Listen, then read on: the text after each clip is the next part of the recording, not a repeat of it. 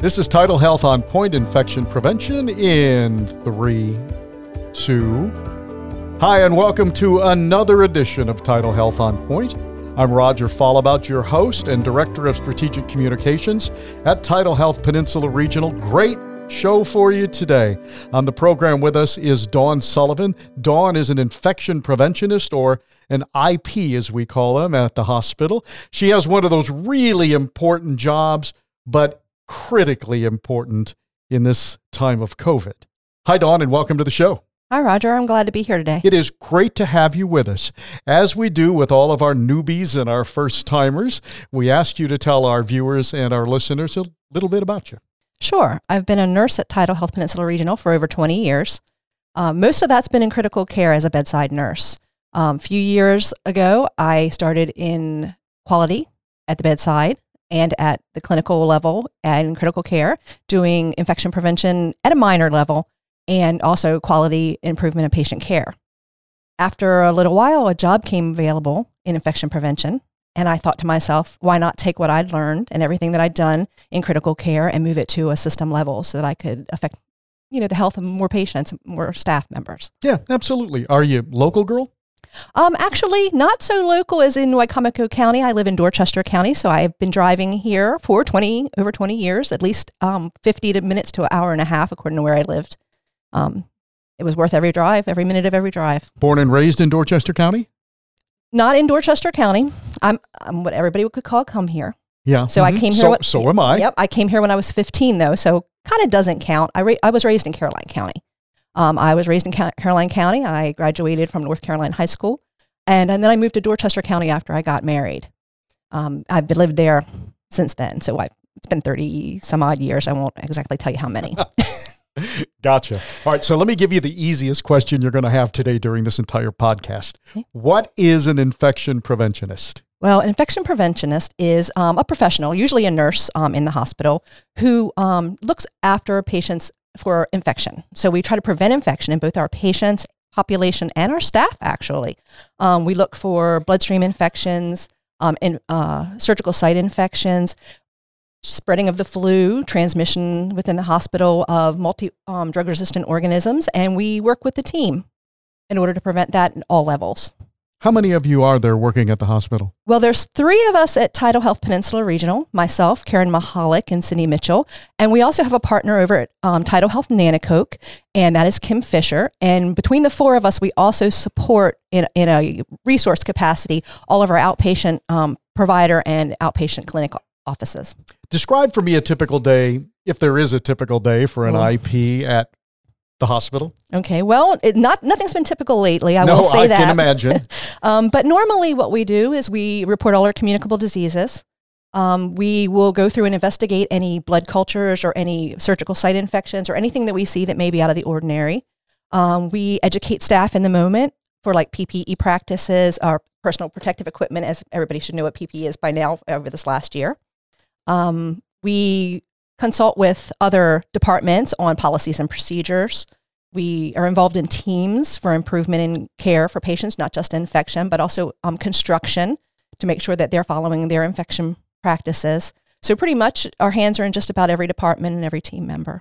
I would think that for all of you, you're probably equal parts investigation and education when it comes to our healthcare team. Absolutely. Whenever we get an infection, or a potential infection, we look at it thoroughly.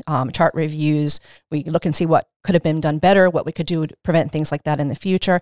But along with that comes education. After you find out what could be the potential issue, then you need to make sure everybody knows what it is, how to take care of it, and educate them on what they need to do in the future. Right, how to make sure it doesn't happen again, Absolutely. If you can, correct? If we can. Mm-hmm. Yeah, absolutely. So you mentioned this, but it sounds to me like you have your hands in just about everything that's going on at the hospital.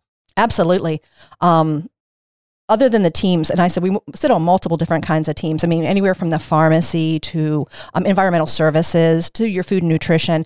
We work with every team to make sure that they're following their infection control practices and that they have the right equipment and right information that they need to be able to take care of our patients and our staff in a safe manner.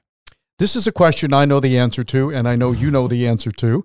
But I'm not sure that everyone watching or listening knows the answer to this question. So let me ask you, how important is preventing infection to literally everything that we do in the hospital. Oh, it's very, very important. In fact, we call it the infection chain. So if you have one break in all of the processes you do to prevent infection, hand hygiene, or if it's sterile technique, or if it's putting your personal protective equipment on, or even cleaning and disinfecting or cleaning the patients, you could potentially cause transmission or an infection to a patient or your health care workers or your fellow team members.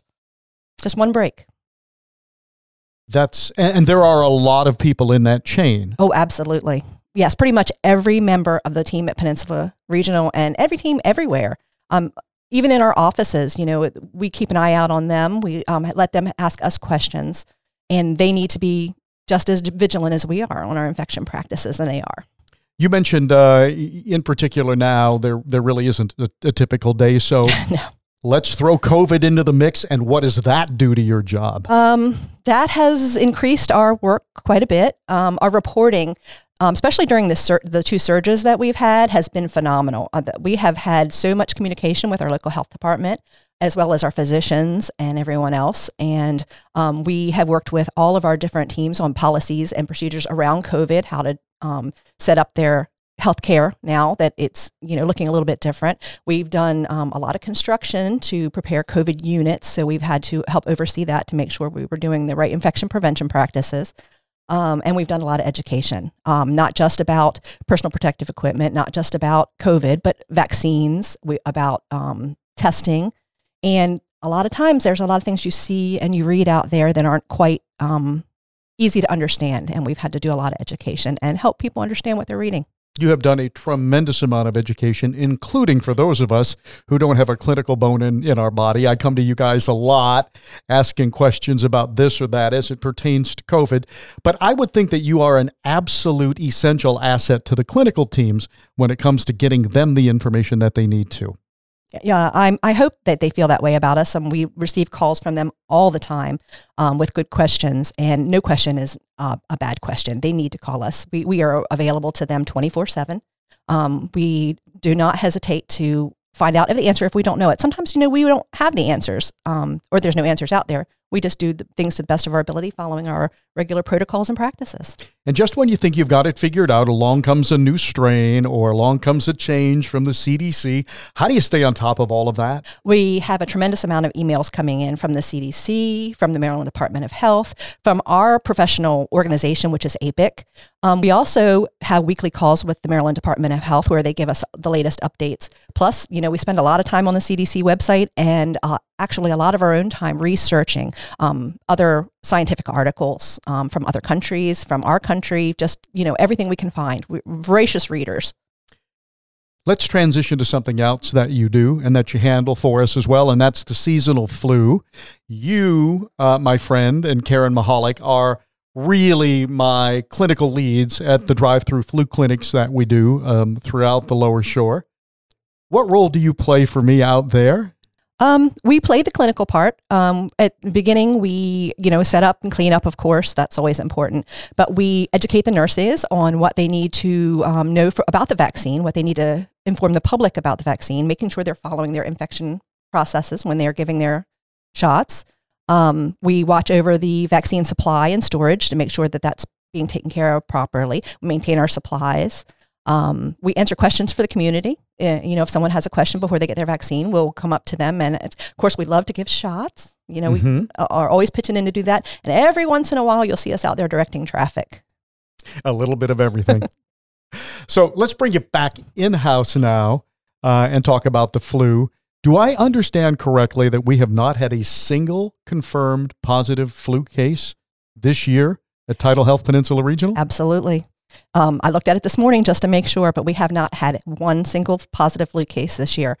It is absolutely amazing because at this point in time during the year, we would be inundated with ED visits and admissions on flu.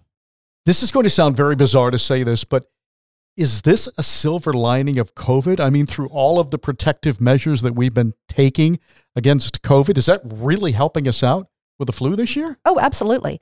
Well, first of all, vaccination. We had a lot of people being vaccinated. We did vaccinate a lot of people. We did vaccinate a lot of people this year for the flu.